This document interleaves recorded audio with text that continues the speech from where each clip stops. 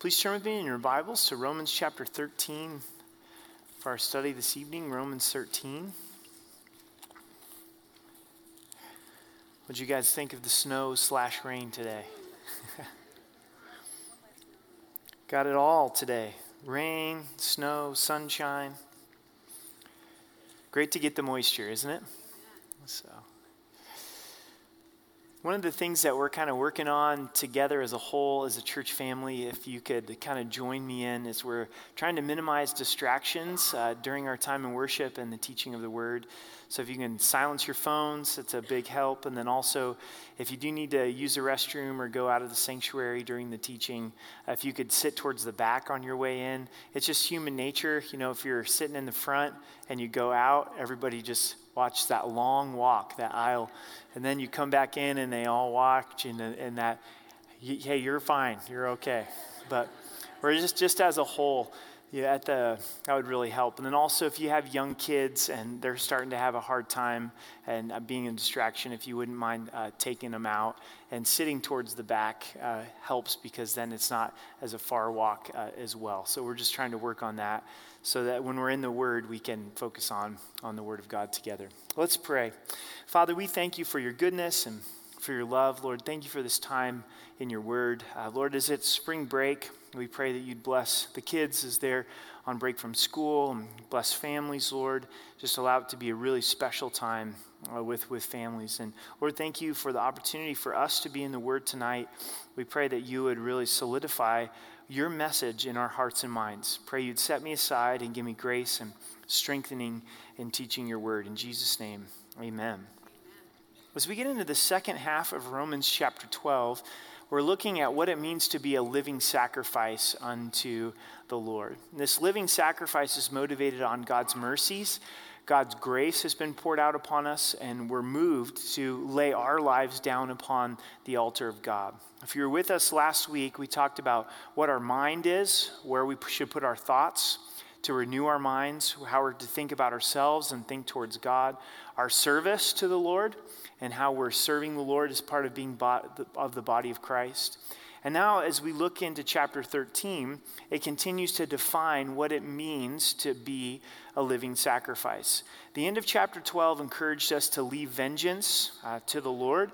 And so the question then is, does anyone get held accountable? And the answer is yes, that God has raised up government entities to hold people accountable when they commit evil. And so we're going to look at three topics tonight in chapter 13. We're going to look at the subject of government and submission to government, loving your neighbor, and then finally to be awake spiritually. So those will be our three themes this evening.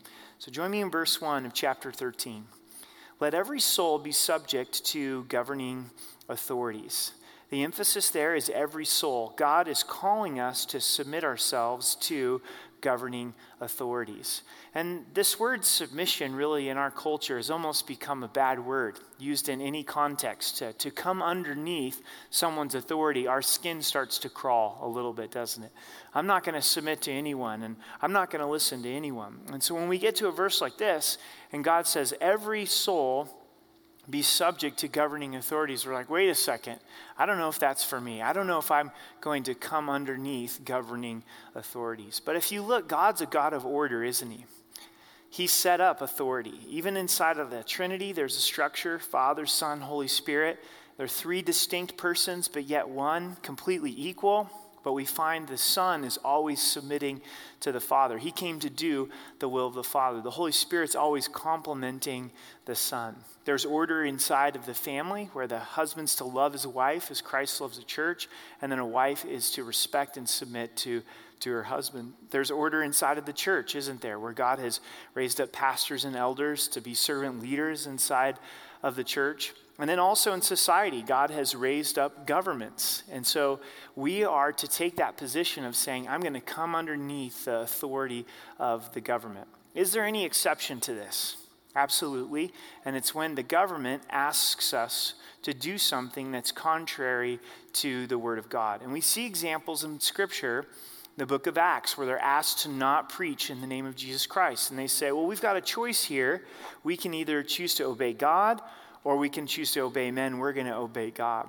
But we've got to make sure when we pull out that card that it's right for us to disobey the government, that we would go to Scripture and we could have chapter and verse and we could say, you know what, it's very clear in Scripture that they're asking me to do something that's contrary to the Word of God. So unless it's one of those times, we're to find ourselves in verse 1 and submitting to those governing authorities.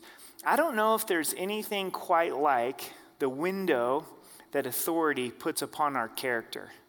Like if I have a hard time submitting to the authority that God has put into my life, it says something about my character. And I usually don't want to stop and listen.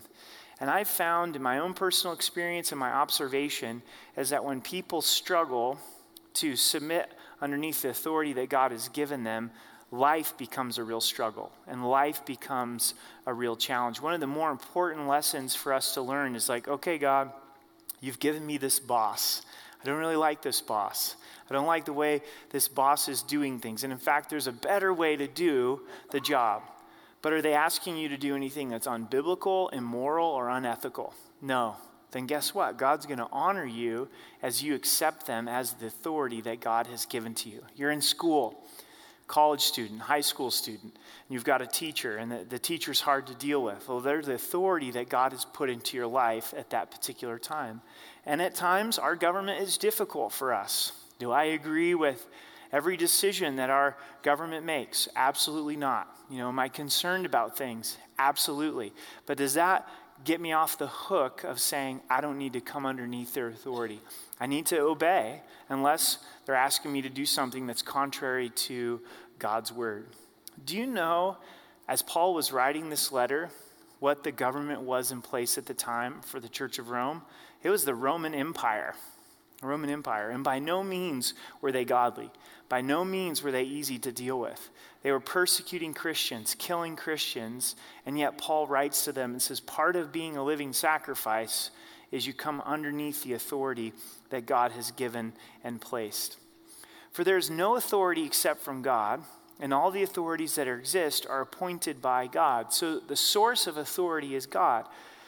This is one of those big, colossal statements in Scripture that we have to wrestle with. There's no authority except from God.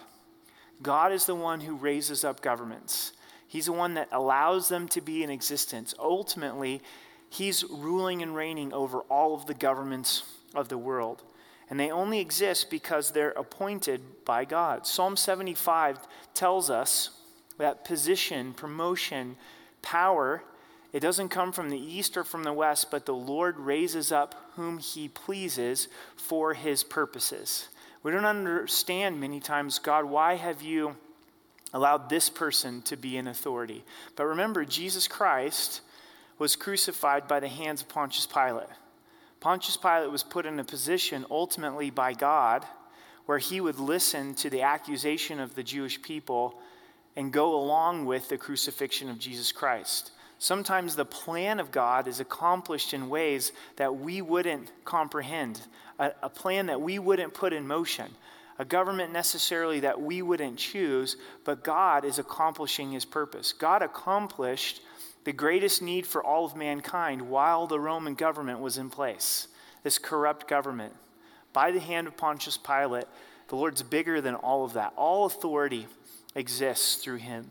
So if you're in a position of authority, maybe you're in a government position, maybe you're a police officer, maybe you're a principal of a school, maybe you have some people working underneath you at your employment, you can start to think, well, it's because of all my work, it's because of all my effort, it's because of my talents, and ultimately it's because of the hand of God. The Lord has given you that power. The Lord has given you that authority. And instead of it causing us to be prideful, it should cause us to be humble, to realize God's entrusted it to us and will be accountable to him.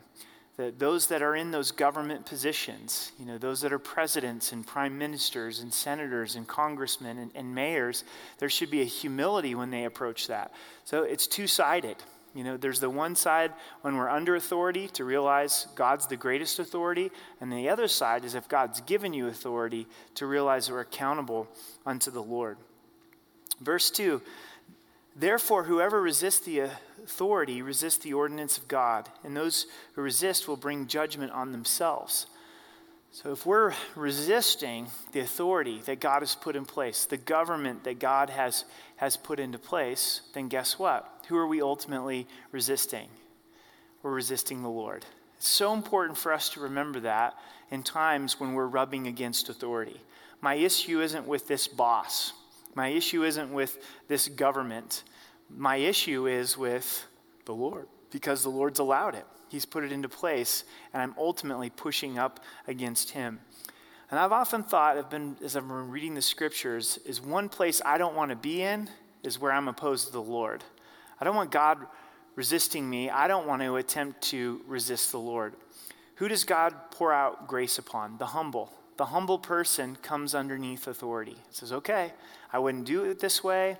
I don't necessarily agree with this. I don't understand this. But again, it's not unbiblical. It's not immoral. So I'm not going to resist the Lord in this.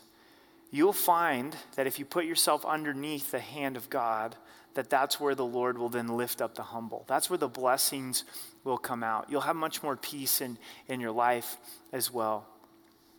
No point in resisting authority because we're resisting God. In verse 3, for rulers are not a terror to good works, but to evil. Do you want to be unafraid of authority? Do what's good, and you will have praise for the same. This is a great position to be in, where you're not being a lawbreaker, right? So you're not living in terror of being found out. There's nothing worse of, maybe today I'm going to be caught. Maybe today is when I'm going to get that knock upon the door. This even applies to speeding, right? You know, when I'm speeding, and sometimes I do speed, there's a certain terror that comes over me when Amber, who's in the passenger seat, goes, there's a cop. Ah! You know? But I've also had the other experience where I'm not speeding, and Amber says, oh, there's a police officer, and I don't have to slow down. I don't have to hit the brakes because I'm not speeding. Or I'm only going 5 over, and I don't think they'll pull me over for 5 over. But, no. There's no worries, right? I'm obeying the law. I'm not speeding. If you cheat on your taxes and you get more back or whatever, that's great until one day you get audited and all of a sudden, oh no, I'm going to get found out. I'm going to get caught. There's always going to be that temptation when it comes to the government, when it comes to authority, to go, I can get away with this.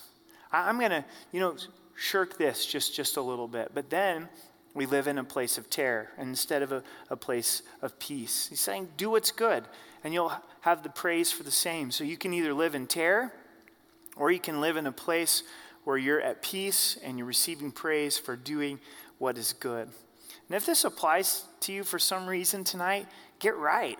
If you're saying, there's this part of my life where I have been unlawful and I've been justifying it. Maybe I've been putting a Christian term on it and saying, well, I can do this and God's word is revealing this, then get right with the Lord and get right with who you need to.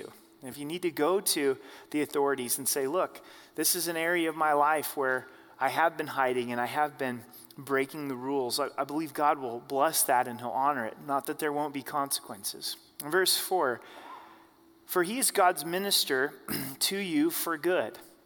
So the one who God has put in this position to execute authority is actually God's servant. That's what this word minister means, God's servant. So if you're a police officer, I know there's some police officers here this evening. We're so thankful for your service that you do unto our community. And you're God's servant. You're God's minister. And that's how we should view the police officers in our community, is that they're the ones who the Lord has set up, that he's put in place to keep us safe. Our military, we've got a really strong military presence in our church. Many of you have served in the military. That's part of Romans chapter 13. You're God's ministers that keep the peace and execute justice here on the earth so that this can be a peaceful place to live. So it's right for us to see police officers and see soldiers in that capacity, as well as police officers. It's right for you to see yourself as God's servant, to see yourself as this is who the Lord has put into place. One of the things I hope that you get over your time here at RMC is ministry is everywhere. We think of ministers a lot of times as a pastor in a church or someone who works on a church staff. And though that's true, that's just one little sliver of ministry. If you're a school teacher, you're in ministry. If you're a stay-at-home mom, you're in ministry. If you're an accountant, you're in ministry. If you're a police officer, you're God's minister. You're God's chosen minister to keep the peace in that particular situation. If you've been a part of countries where there's no integrity inside of the police force, and there's no integrity in part of the military service, the whole society starts to unravel, doesn't it? You can probably think of countries where you go, I don't want to get pulled over there, or I don't want to have a run-in with the police there because I don't think I'm going to get a fair shake in that. And not that our country is perfect, but I think that we have something that we can be very thankful for the integrity that we do see in a lot of these places, and maybe something to pray about. We need believers that are in these areas of service. So maybe you really have a heart for the military. Maybe you have a real heart for police work. Man, go for it. We need God's ministers in those places, because when there's an absence of integrity, it's a terrible thing. So here's the role of God's minister inside of government and society, police work. But if you do evil, be afraid, for he does not bear the sword in vain, for he is God's minister and an avenger to execute wrath on him who practices evil. So God has lifted up governments for one of the primary purposes of keeping people safe. So when you're trying to think of what's the role of government from a biblical perspective, it's to bring this element of justice upon evil. There's an eternal judgment where in chapter 12, God said he's the avenger. He takes vengeance for that. But there's also justice inside of society, and that's why God raises up governments to be able to do that. So it's important for us to see the role of government when it's operating the right way to execute this justice and bringing and bearing the sword.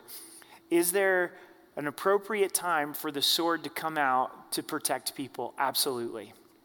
Absolutely. So maybe you've wondered, is it inside of the Christian faith to be a soldier? Absolutely. Is it inside of the Christian faith to be a police officer and use a gun to be able to protect people? Absolutely. Right here in the scriptures, God said they don't bear the sword in vain. They're going to bring the sword in justice. Think about what our community would be like if there was no justice. If you could just do whatever you want and you could totally get away with it. It'd be terrible, wouldn't it?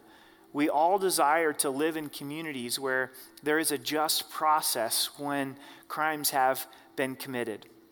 So one of the reasons to obey authority is so you don't get the sword in vain. It's almost as if there's aspects of verse 3 and 4, it's kind of scared straight. Like take a visit to the jail. The jail's real. And if you want to spend time in jail, break the law. But there's deeper motivation. The deeper motivation is the authority set up by God and our conscience in verse 5. Therefore, you must be subject not only because of wrath, but also for conscience sake. So you should obey the governing authorities because of wrath that could come upon you. Also, though, because of our conscience before God. I think this is a deeper motivation, isn't it? God, I don't want to do this because I don't want to be a bad witness of Jesus Christ. And I want to pay my taxes because I want to be a good testimony of Jesus Christ. I don't think anybody enjoys paying taxes. It's that time of year.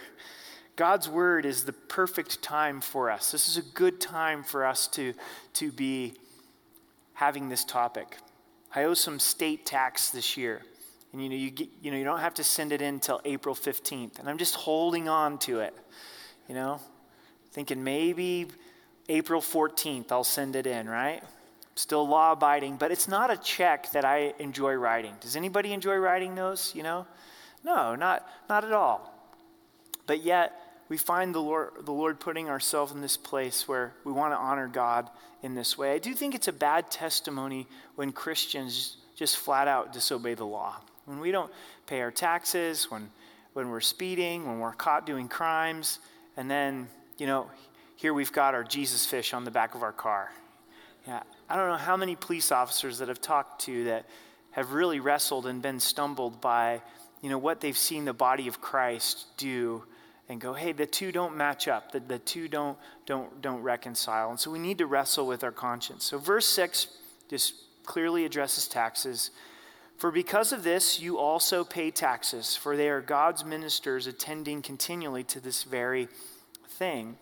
So we're to pay taxes, and the purpose of taxes is to keep people safe. That's the idea of taxes, is for evil to be dealt with. I think it's also important for governments to look from a biblical perspective and go, what's the right level of tax and what's the purpose of tax? Verse 7, render therefore to all their due, taxes to whom taxes are due, customs to whom customs, fear to whom fear, honor to whom honor. Ultimately, we fear and honor God. That's why we can honor these positions that God has set up. We're not honoring them above the Lord. We're honoring them underneath the Lord. They also asked Jesus this question about taxes in Matthew 22. And they said, should we pay taxes? And he said to them, render therefore to Caesar the things that are Caesar's, and to God the things that are God's. Jesus hit it right on the money. Hit the issue directly. Well, go ahead, pay your taxes, give to Caesar what's Caesar's, but you need to give to God what's God's. And he held a coin when he answered this question. He says, whose image is on this coin? And they say, Caesar's. And then he's saying, well, what image are you made in? You're made in the image of God. So what is the just thing to render to God? Render to God everything. Render to God your whole entire being, and render unto Caesar the things that are Caesar's. I've known believers over the years that say, I don't pay taxes because I don't think taxes are biblical. When they go on and they give this argument on why they don't think biblically that they're required to pay taxes, I think that's a really hard one to get out of because of verses like this and because of what the government Jesus was dealing with and the government that Paul was dealing with. These were not just governments. This is the Roman Empire, but God says, okay, render this unto the Lord. Difficult things for us to wrestle with, just what we wanted to wrestle with on spring break is the subject of government. Before we move on to loving one another, I want to just plant this in your heart and in your mind. It's one of the things that Paul did not have the opportunity to be a part of was a democracy. The Roman Empire was not a democracy. We have the opportunity to be a part of a democracy, and your vote actually counts. And there's been some laws in Colorado that have been extremely close. We legalized marijuana by 2%. 51% were in favor, 49% were against it. The votes matter, and they really matter. We get to elect our president. That's what we get to do. And I'm not telling you who to vote for, but I do think that we're stewards of every aspect of our life. So everything that God gives to us, he's saying, how did you use it? Okay, you were an American and you had access to education. How did you use it? You knew how to read. How did you use it? Did you study my word? These are the abilities I give to you. How did you use it? Oh, you were an American and you had the freedom to vote. How did you use it? And again, depending on your personality, it might not be the most exciting thing to do. You might be going, I could really care less, and do I really want to take all this time to figure out who to vote for? And it's worth it. It's worth it for our city. It's worth it for future generations. It's worth it to your own benefit. And Proverbs talks about what happens to a group of people when they have wicked rulers and when they have righteous rulers. So that the best that we can, we want to take a candidate. We want to find out where they stand, how they voted, how they've lived their lives, if it lines up with Scripture, and vote those people into office. And we have that ability to be able to do it. So get involved in the process. Vote. God's given you that freedom and that ability to be able to do that. And ultimately, it's in the Lord's hands, but we should take advantage of the freedom that we've been given.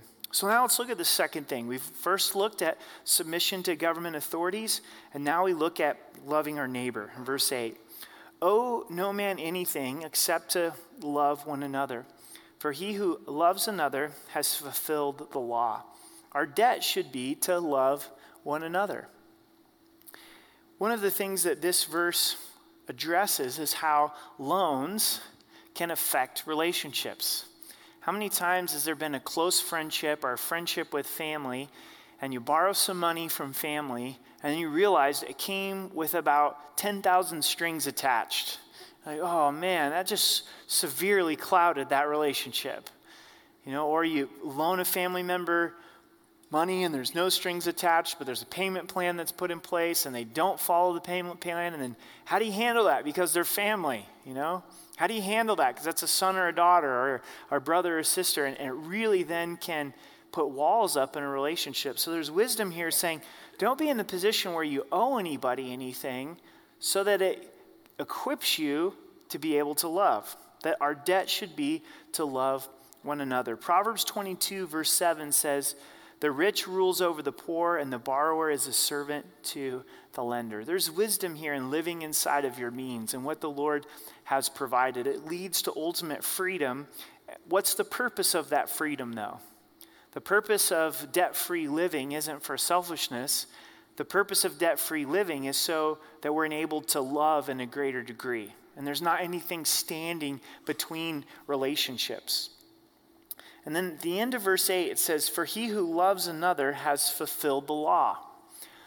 The law, it's immense. You go back and you read the first 5 books of the Old Testament, and it can be summed up in one word, 4 letters, love. Jesus said that all of the law and the prophets hang on 2 things. To love the Lord God with all of your heart, mind, soul, and strength. To love your neighbor as yourself. So let's think about that for a moment. All the commandments, everything is summed up in one thing. It's love. Love God with everything you are, with your mind, with your heart, your soul, your strength. That vertical relationship with God, everything hinges off of that. We can't get human relationships right unless our relationship with God is right. Agreed? So that's where we start, saying, God, I want to love you and understanding your love and your grace and responding to it. And then love your neighbor as you love yourself. And that's what this scripture encourages us to do, to love our neighbor. And in doing that, the law is fulfilled. Jesus hung upon the cross, and he hung upon the cross based on love. So not only are the commandments hung on love, but Christ hung through love as well. He was loving his Father, and he was loving his neighbor as himself. This is the attribute that we aspire to through a relationship with God and the knowledge of God. If you're wondering, what's the Christian life all about? What does it mean to be a living sacrifice? How is this fleshed out? How is worship lived out on a daily basis? It's to love those people that God puts around you at every given moment. This is not ethereal. It's not up in the clouds. It's very practical. Who's in your life? Who's in your life the most? Who's in your life even for just a brief moment, and endeavor to love them. Amen. And as we do that, then the law is fulfilled. Look at verse 9. For the commandments, he's given an example of how the commandments are fulfilled in love. You shall not commit adultery. You shall not murder. You shall not steal. You shall not bear false witness. You shall not covet. And if there's any other commandment, are all summed up in this saying, namely, you shall love your neighbor as yourself. So let's look at some of these commandments. Adultery, it's the absence of love, isn't it?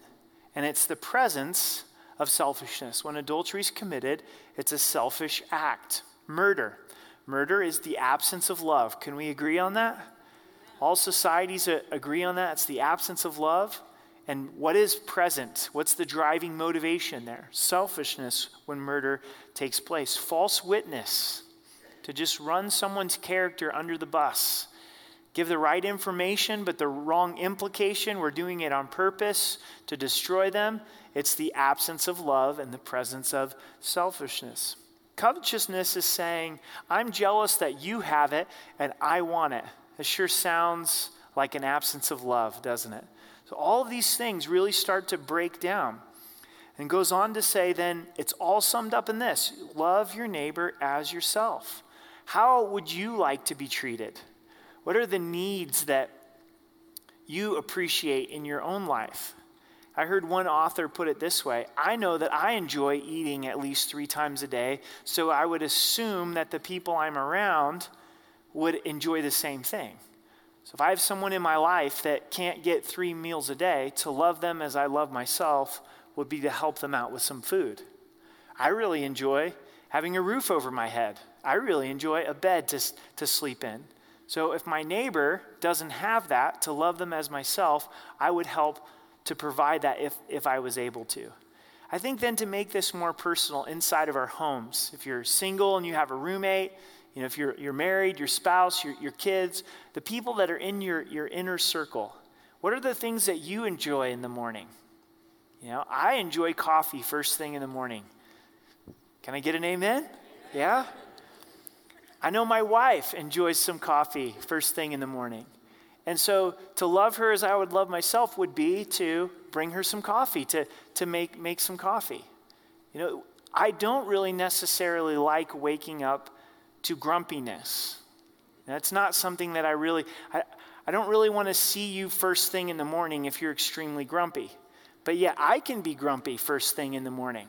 So if I want to love my family as I would like to be loved, then I need to try to be cheerful in the morning. It's great to see you. Good morning. How you doing? Did you sleep well?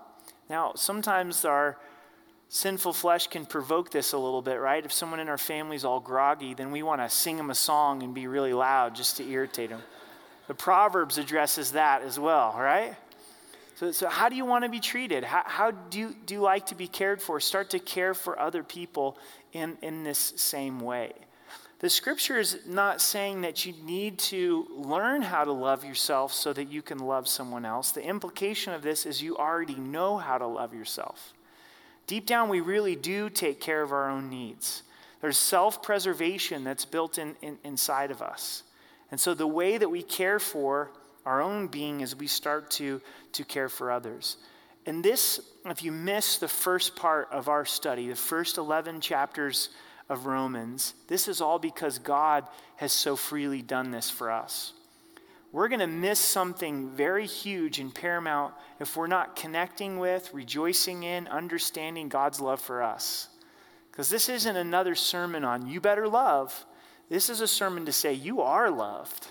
God created you. He died for you. His son rose for you. You're justified. You're robed in Christ's righteousness.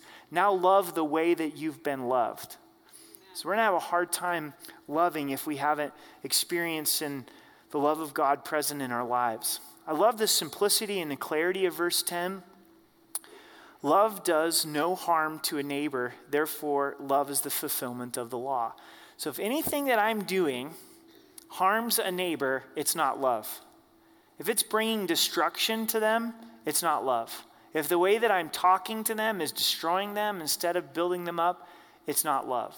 So that's a great clarity for love. It does no harm. And once again, the love fulfills the law of God.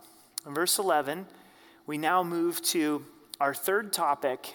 And for whatever reason, Paul presses in here with some urgency as he's challenging the readers of this letter to wake up.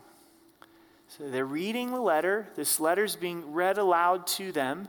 Paul's challenging them, okay, you know God's mercy. You know God's grace. Now respond to it. If he's challenging us to do that, that means that we could know God's grace but not respond to it. We could know the goodness of God but then not present ourselves as a living sacrifice. And now he's saying, okay, church, make sure you're not asleep.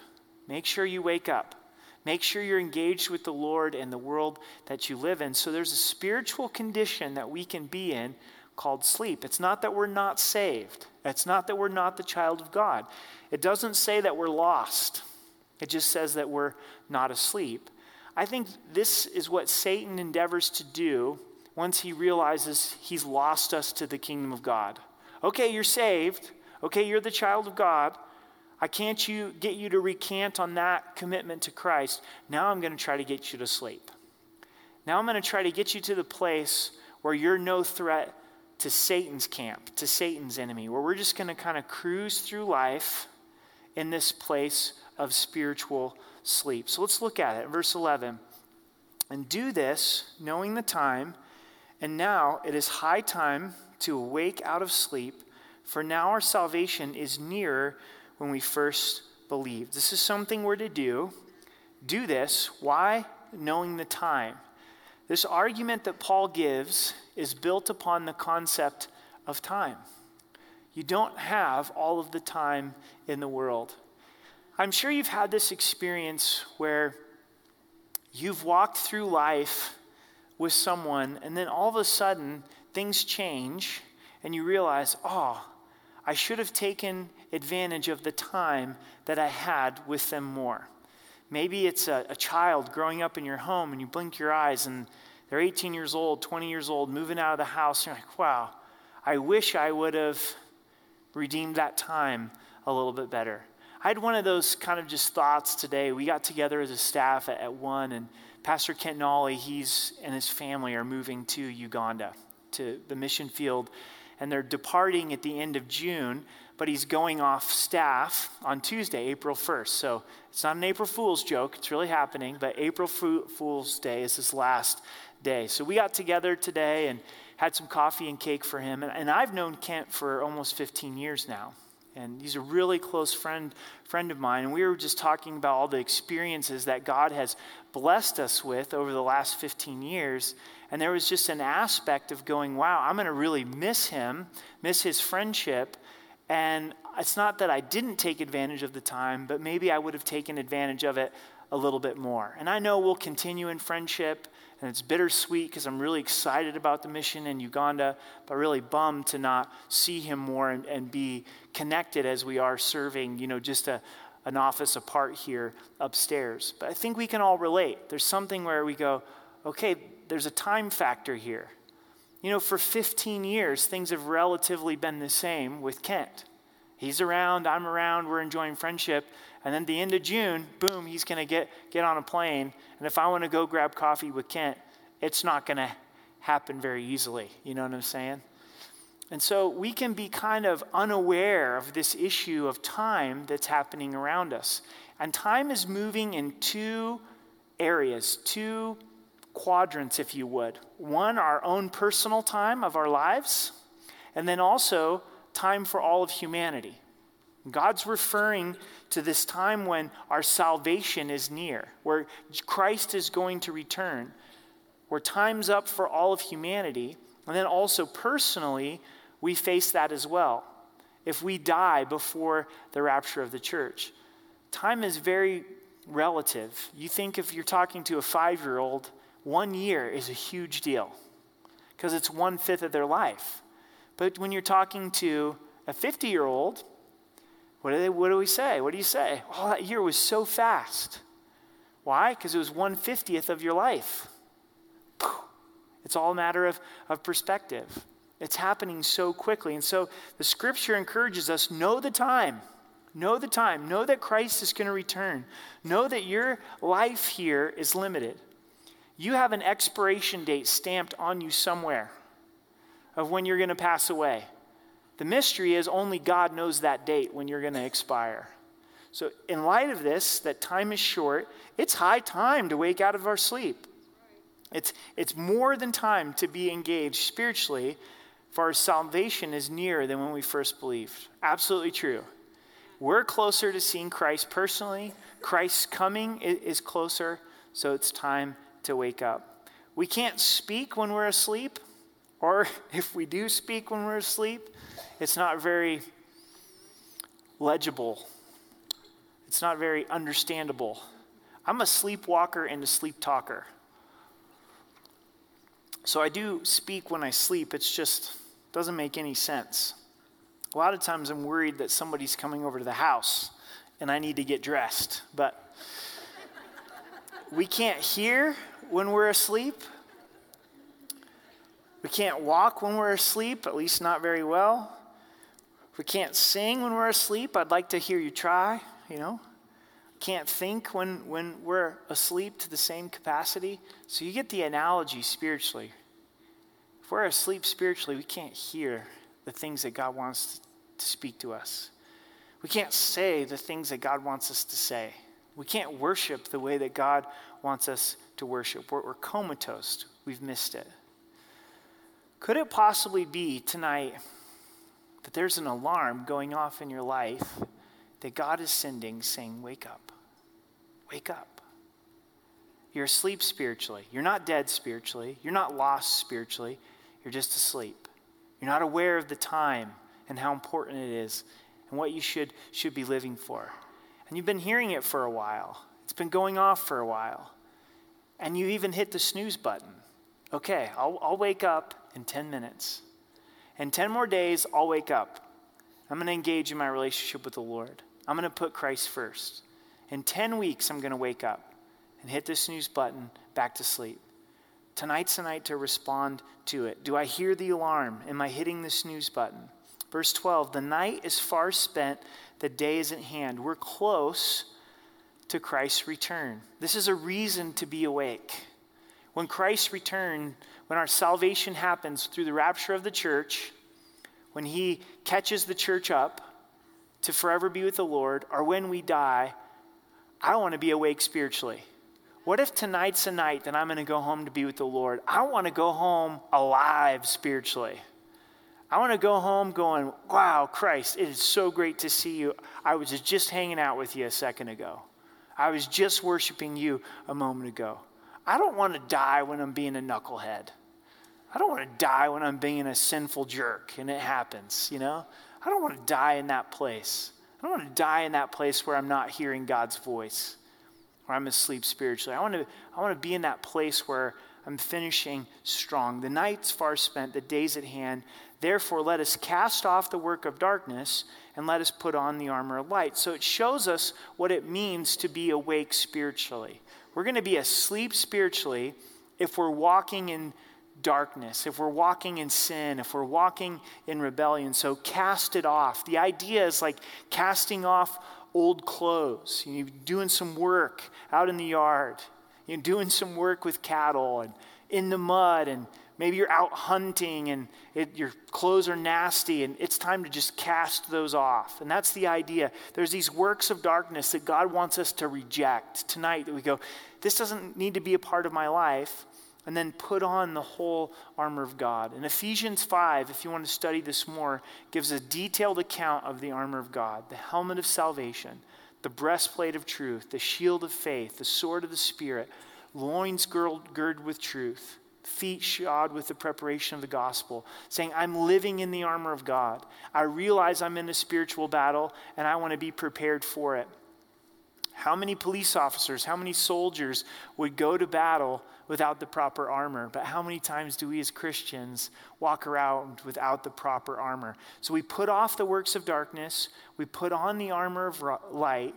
In verse 13, but let us walk properly as in the day, not in revelry and drunkenness, not in lewdness and lusts, not in strife and envy. So we're not to be in a place of fighting. We're to be in a place of walking properly or walking in a godly manner, not walking in drunkenness. You know, why is it wrong to be drunk? You know, why is it wrong to be in a place where a person is, you know, consumed with marijuana or some other substance? Because it alters our state to the place where the Holy Spirit can't lead us. We don't want to be in that place at the coming of the Lord. Let go of the drunkenness, not in lewdness. The idea of lewdness is someone who's lost shame. There's no more shame in the sin any longer. And so we want to cast off the lewdness and lust and longing for things that God hasn't provided, in strife and envy, letting go of those fights, letting go of that jealousy. And then I love verse 14, but put on the Lord Jesus Christ and make no provision for the flesh to fulfill its lust. So we put on the armor, but God makes it even more specific and practical. He says, put on Jesus. Put him on. You're casting off the work of darkness, and I'm robing myself in Christ's righteousness. So what would this look like to put on Jesus Christ? Well, one, it would be reminded of his forgiveness. God, I'm putting you on today. I'm robed in your righteousness. Christ, I know that you're kind. I'm putting on your kindness. Lord, I know you're gentle, so I'm putting on your gentleness today. I know you're near. You're Emmanuel, God with us, so I'm putting on your nearness today. Being robed in his righteousness. It's a conscious decision, and it's part of being awake spiritually. And then the next thing after we put on the Lord Jesus Christ is don't feed the flesh. If we feed the flesh is going to win out in this battle with sin and temptation. But if we feed the Spirit's going to win out. So in any way are we providing for our sinful flesh? I'm just going to use this as an example. Say the battle is pornography and lust. You're saying, okay, I'm just going to leave the door open for pornography and lust. I know that this is the area where I always get tripped up. And so instead of making no provision from the flesh and eliminating that from my life, I'm going to go ahead and keep open access there. And then maybe instead of really dealing with our thought life and our heart, we just kind of leave that area of our life undealt with. And we go, well, it's just thoughts. Maybe there's even some things that you look at and you go, well, it's not full-on pornography, but it's feeding the flesh. That's the exact opposite of what God's word's saying. If that's the battle, make no provision for it. Don't feed it. Don't play into it. Say, okay, I'm going to cut it off at the very source, at the roots. I'm going to turn away and turn to the Lord. I'm casting off that works of darkness and drawing near to him. I think we know our areas of struggle, all of us. We all have them. I have them. You have them. Everybody has them. Say, okay, I know these are the top 2. These are the top 3. These are the things that trip me up. And I'm not going to make provision for it. I'm not going to justify it to fulfill its lust. And then this is where the chapter ends and leaves us with this powerful punch. So there's 3 questions for us tonight as we go our way. And the first is this: am I submitting? Am I submitting? Well, that word's not in my dictionary. I don't do that because I'm a strong, powerful person, and I've worked really hard in my life so that I don't ever have to submit to anyone. Submit to God. Submit to God. And the way you submit to God is by submitting to the authority that he's placed in your life. As long as the government's not asking us to do things that are unbiblical or unmoral, we need to be in that place of submitting. Am I loving? Very simple question. Am I loving? Am I loving my neighbor? How am I treating the people that are around me? There's an interesting book title. I don't know that I have it perfectly right, but Linda Dillow, I haven't read the book, has written a book that simply says, what's it like to be married to me? That's kind of the idea. We carry it in the bookstore. And even that question, without reading the book, dives into, am I loving?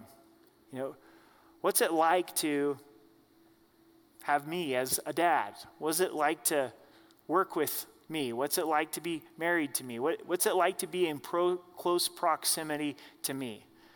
If you want to know the answer to this question, am I loving? Start to look at how some of those people are feeling about us. Be careful. And then finally, am I awake? Am I walking in darkness or in the light, making provision for the flesh? As I close tonight, I just want to kind of talk on a heart level. This is what I sense and what I struggle with, and I think you probably do too, is culture is going to rock us to sleep spiritually every single time. Every single time. It's the nature of our particular culture. You've probably heard the analogy where you put a frog into a kettle of water, and how do you keep them from jumping out? If you just put them into a hot skillet, they're going to jump out. So what they do is you put them into lukewarm water that they're used to and heat it up real slowly. And they're dead gradually. They don't even realize I'm caught in this hot boiling water. And that's what Satan uses to get us to a place where we're asleep spiritually, the culture we live in. And he turns it up really slow, doesn't he? And before we realize it, we go, man, I don't care for the things of God like I used to. And to be awake spiritually in my own soul is something I have to fight for. Because what'll just seem to naturally happen without even me trying to do anything is I'll just start to go back to this place. So it's constantly saying, Lord, wake me up. I want to live for you. I want to live for you. I want to live for you. And as we take communion tonight, the opportunity is to spend time with the Lord, draw near to God. God, I want to hear your voice. Lord, I want you to know tonight that I love you. God, I don't want to be in this place where I'm asleep spiritually. I want to be awake to you. So, Father, we do pray for that tonight. Lord, you know my heart. You know our hearts. God, it's so easy to get to that place where we're just asleep spiritually. So, God, would you wake us up? Lord, we want to take this chance as well tonight to pray for our government, to pray for our president. Lord, we pray that they would know you, that they would turn to you, that they would make godly decisions.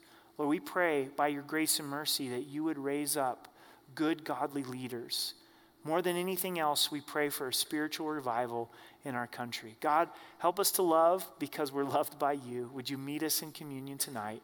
In Jesus' name, amen.